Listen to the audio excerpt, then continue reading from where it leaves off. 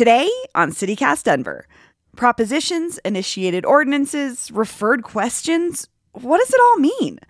Today on the show, I sit down with my producer Paul Caroli to take a deeper look at the Denver ballot measures, and we do our best to explain what we're voting on and why it matters. Today is Wednesday, November 2nd, 2022. I'm Bree Davies, and this is CityCast Denver.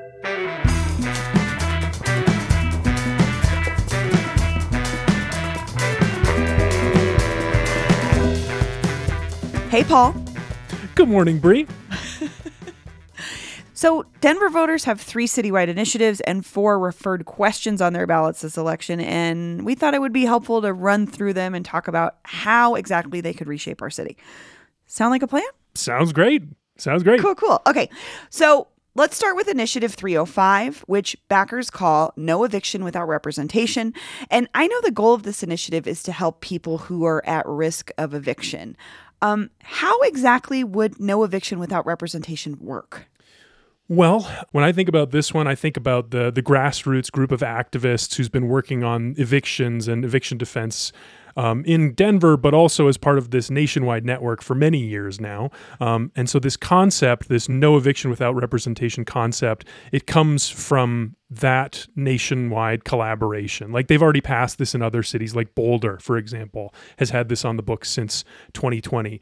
But specifically what it would do would be charge property owners $75 a year per unit that they rent out to contribute to a fund that would pay for eviction legal defense. And the activists have identified this particular intervention because they think that the best way to combat homelessness is to provide legal defense for people facing eviction, who typically don't even know that they have access to it, or let alone funding to pay for it.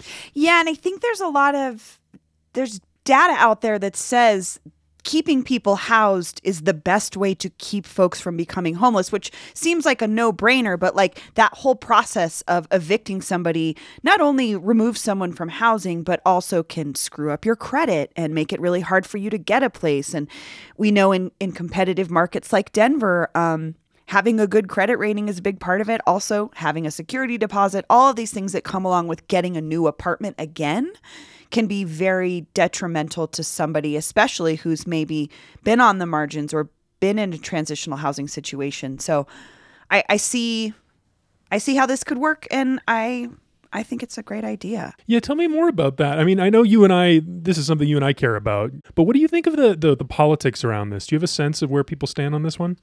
I mean, I think that groups like this like you were saying, it's a national movement to basically force the hand of cities who aren't doing enough to keep people housed. And it's been a problem for the last decade, very visibly. It's been a problem for a long time. But I think the fact that the people kind of stepped up and said, we have to do something because our cities are not doing enough to keep people housed. And so, I mean, we've had the no eviction folks on the show before. I think they've made some great points as to like why this is so important for us to care about whether we're housed or not. I think that's a big thing to me. And I also think if you're a person or a corporation that owns housing, it's okay that you need to spend a little extra of that money that you're making off of somebody to make sure that there's availability for them to defend themselves if they get evicted, because evictions also cost a lot of money, and landlords tend to have the upper hand. Right. That makes sense. So other than you, Bree, who else supports this one? You know, lots of progressive candidates in various races across the state, plus local politicians like Councilwoman Candy Baca, House Rep Jennifer Bacon, groups like 9 to 5 Colorado, ACLU, Atlantis Community supports it, which is important to me because they're the first independent housing provider for folks with disabilities in the country. So they know, and I think if we look at the crossover between folks who are homeless and folks who are disabled, there's a huge crossover there. Mm-hmm. How about the opposition? I mean, I assume apartment associations and landlords and property owners are against this, but are there any surprises there? No, there are not. Apartment Association of America, Apartment Association of Metro Denver. What's important to note about those is they represent land owners. They don't represent tenants. So it's the people that own the buildings, not the people that rent because apartments, people that own apartments, they're not in the business of housing people.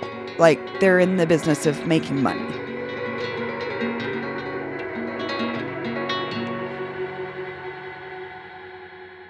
Shall we move on? Yep.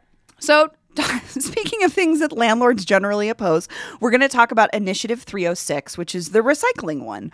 I spoke with Ian Thomas Tafoya about this a few weeks ago, and he's one of the backers of 306, also known as Waste No More. And for listeners who may have missed that episode, Paul, how does Initiative 306 work? Well, Initiative 306 is aimed to help solve a big problem that Denver has, which is that our diversion rate, the amount of waste we divert from landfills to recycling and compost, is very, very low relative to other cities. We're terrible at recycling. We only recycle or compost like 26% of our waste. So what this initiative would do would be to complement the steps taken by City Council earlier this year, which are going to be implemented in January, and it's going to require homeowners to pay for trash, whereas recycling and composting will be free. So this initiative complements that by targeting property owners. And it requires all businesses to offer recycling, and for those who sell food to also offer composting options starting in 2023. Okay, when you say that, I think a restaurant, right? That would be somebody who's affected by this. Who else is affected by this? Oh, I mean, giant apartment buildings, hence the connection with the landlords. We're talking about music festivals. We're talking about, all businesses, every business. And I thought the interesting part was construction sites, because if you drive or wander around Denver anywhere, giant dumpsters all over the city anywhere that's getting scraped, which is a lot of places, goes right into the dump, which goes to the landfill. Yeah, I didn't realize that that construction waste was such a huge contributor to landfills, but it really is. Apparently, it was. I was just always assuming it was a problem based on how much construction is ongoing here. Bree, let's talk about the politics of trash on this one. It doesn't seem like this measure is going to be particularly expensive. Seems like mostly it's going to be enforcement costs for the city. What do opponents have to say about it? Well, I saw a representative of the Colorado Home Builders Association, which is like the people who build housing. Their issue with it, at least on the surface, is that there is nowhere to recycle construction materials to begin with. So you can force them to do it, but their argument is we don't have anywhere that takes what we have. And that would be, I can't imagine if you're knocking down a 100-year-old house, what that has in it, or maybe, asbestos remediation. I have no idea what it entails, but I could see where it would be complicated to disassemble a house and figure out how to recycle all those things. My argument to those people would be, you should figure that out. It should be part of your business. If we're building more housing in Denver and we're trying to be aware of our climate issues and actually tackle them, this should be part of the continuum of building housing. So other opponents, anyone other than apartment owners? There was not many, if any. I didn't see any, really. The supporters of it are, again, pretty left-leaning Denver Democrats, Colorado Working Families Party, the Sierra Club, probably one of the biggest environmental organizations in the country. So I don't know. I think it's going to pass, but I don't know who says no to recycling. At Evernorth Health Services, we believe costs shouldn't get in the way of life-changing care, and we're doing everything in our power to make it possible. Behavioral health solutions that also keep your projections at their best? It's possible. Pharmacy benefits that benefit your bottom line? It's possible. Complex specialty care that cares about your ROI? It's possible. Because we're already doing it. All while saving businesses billions. That's Wonder made possible. Learn more at evernorth.com/wonder. Should we talk 307? Yes, 307, Denver deserves sidewalks. So we talked to Molly McKinley from the Denver Streets Partnership about this initiative, and they're the organization behind it. What did we learn from Molly? Well, we learned that this is their latest effort to combat the poor condition of sidewalks in Denver, which is another one of our big citywide problems. Many sidewalks are crumbling. Even some places in the city, there just aren't sidewalks. Who hasn't seen one of those pictures online where the sidewalk just ends? Maybe there's a bus stop 50 feet ahead. It's just bad for any number of reasons. It's bad for everybody who likes to walk and get around, not in a car. So what this measure would do would shift responsibility for maintaining sidewalks from property owners, which is where it is now, and probably why no one's doing any maintaining sidewalks, to the city. And it would also levy a new fee on property owners to pay for repairs and sidewalk construction. And that's where things get a little controversial, because the cost, the way that they're calculating it, would be based on linear feet of sidewalk for property owners. So for what they call the typical property owner, like a homeowner with 50 linear feet of sidewalk outside their home, it would cost about $107.50 per year. Whereas Councilman Kevin Flynn pointed out a few weeks ago, some property owners who, say, live on a corner lot like me, could pay much, much more. We're talking about hundreds and hundreds of dollars a year, more than $1,000 per year in some cases. I'm glad you brought up Councilman Flynn's concern, because his neighborhood, the majority of his district, Bear Valley, is similar to your neighborhood, Paul, in that it's like post-war, suburban, larger lots, basically. Mm-hmm. Compared to my house built in 1938, who's probably got that 50-foot stretch right in front, and that's it.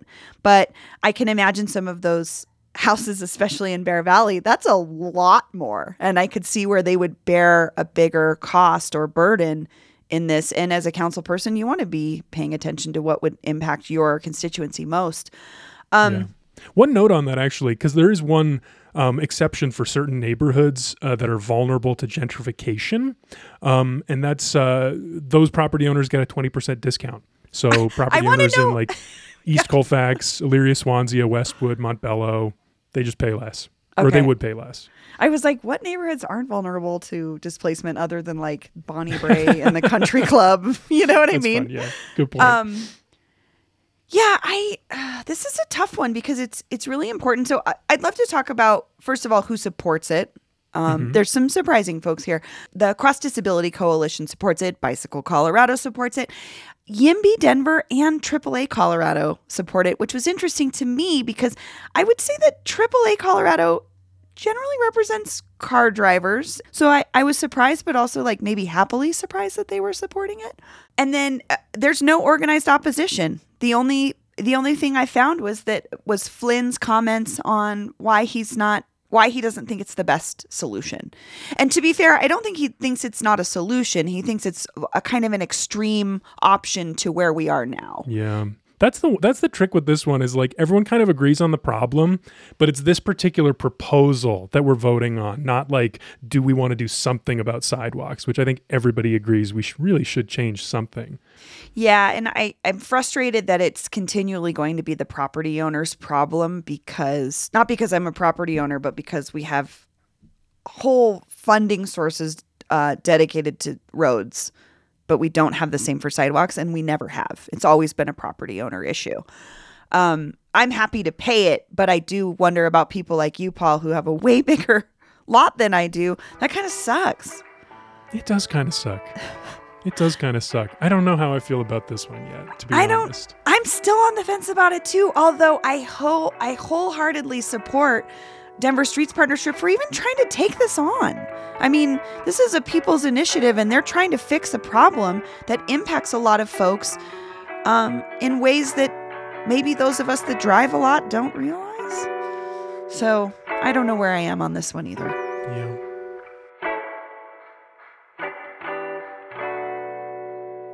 Well, shall we move on? Yeah. So we're going to get into the referred questions portion of the ballot, and we're going to start with 2I. What is 2I, Paul? Okay, so this one relates to library funding. So typically the way the city funds libraries is through the general fund. Every year it's a different amount. In 2022, I found the library received $54.6 million from the general fund. What this would do would be, it would increase the mill levy by 1.5 on Denver property taxes, which means about $4 per month for the average homeowner would pay into this new fund to fund our libraries.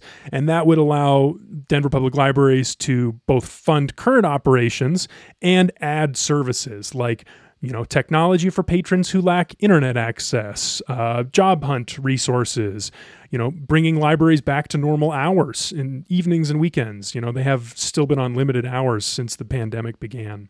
I don't know. Bree, what do you think about how we fund our libraries in this measure? I mean, I feel like listeners of the show know I'm like a library aficionado. I'm like the biggest cheerleader for the library because I see the benefits to our civic life and our emotional health and our everything. To me, how we treat our library says a lot about our city.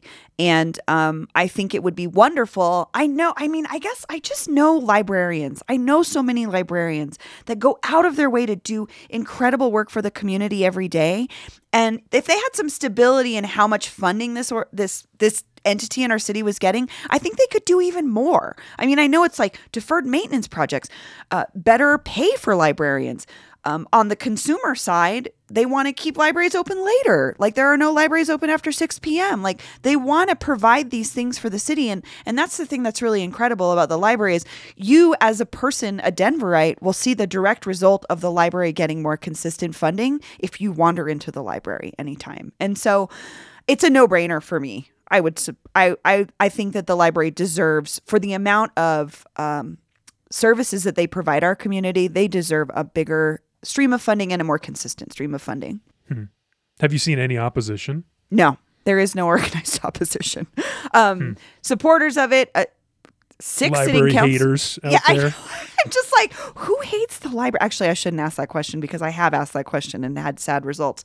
6 council members, like, who are kind of across the board ideologically when it comes to politics and policy, all support this. I'm thinking like council people like Torres, Clark, Kanish, Ortega. I think some school board members are supporting it. Denver Foundation, Denver Democrats, Colorado Hispanic Chamber of Commerce, League of Women Voters. This seems like an easy, let's do it. Okay, so we've got a couple more referred questions. We're going to talk about 2J and 2K together because they're pretty similar. Paul, what are these about? So these two are both kind of like twisted relics of Tabor. So Denver voters approved a couple of taxes years ago, one on climate and one on homelessness. So because those taxes actually collected a little bit more money than expected, Tabor requires the city to then ask us, the taxpayers, if they can keep that money and contribute it back to the same purpose that we already voted for. Oh, okay. You said Tabor, and I was like... Yeah. Damn you, Doug Bruce. Okay. So it's I can't imagine that people are going to say no to this one. I mean, we already said yes to it, to both. It's like something we've already voted on. We're just like reaffirming it, I guess. Mm-hmm. Okay. So finally, we have 2L. Which deals with our elections themselves. What would change with 2L? 2L's like a suite of minor tweaks to elections to make them more streamlined, easier to understand, and who can't relate to that right now with the size of the ballot that we're looking at and how confusing it is. Seriously. But it would require initiatives to contain only one subject. It would update deadlines for candidate nominations to match mail-in ballot procedures.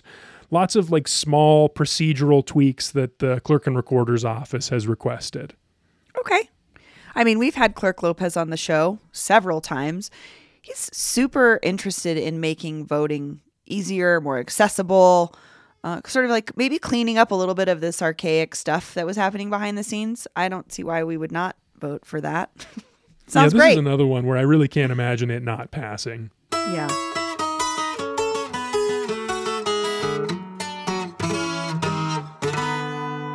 Paul, what's your overall take on this election? We're dealing with a lot of very things that will impact us directly, and we're being asked to pay some money.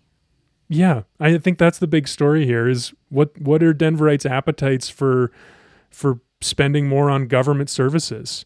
Are people feeling too much of a pinch from the economy right now, or are we willing to invest in the future of our city? And I think that's what I'll be looking for next week when the results come in for all these measures. Yeah, it's a tough call to me. Like I was saying earlier this week, I spent $300 on groceries for 2 people and a baby. Oof. And I can't imagine. I mean, I have a pretty healthy grocery budget, and I know that's not true for everyone. So I can't imagine having to make these decisions now on top of all the other things that we're paying for. But at the same time, I see the benefits for us as a community and a city now and in the future. So it's really a tough call, but I hope that we make the right decisions. I don't know. We'll see you on Tuesday. Okay, we will.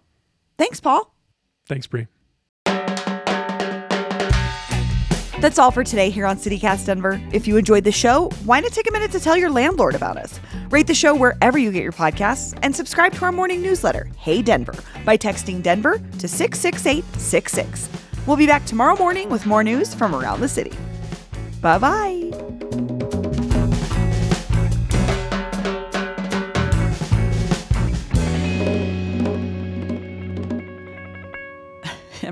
I only see Hey Paul. There's no Hey Bree, so I'm not sure where.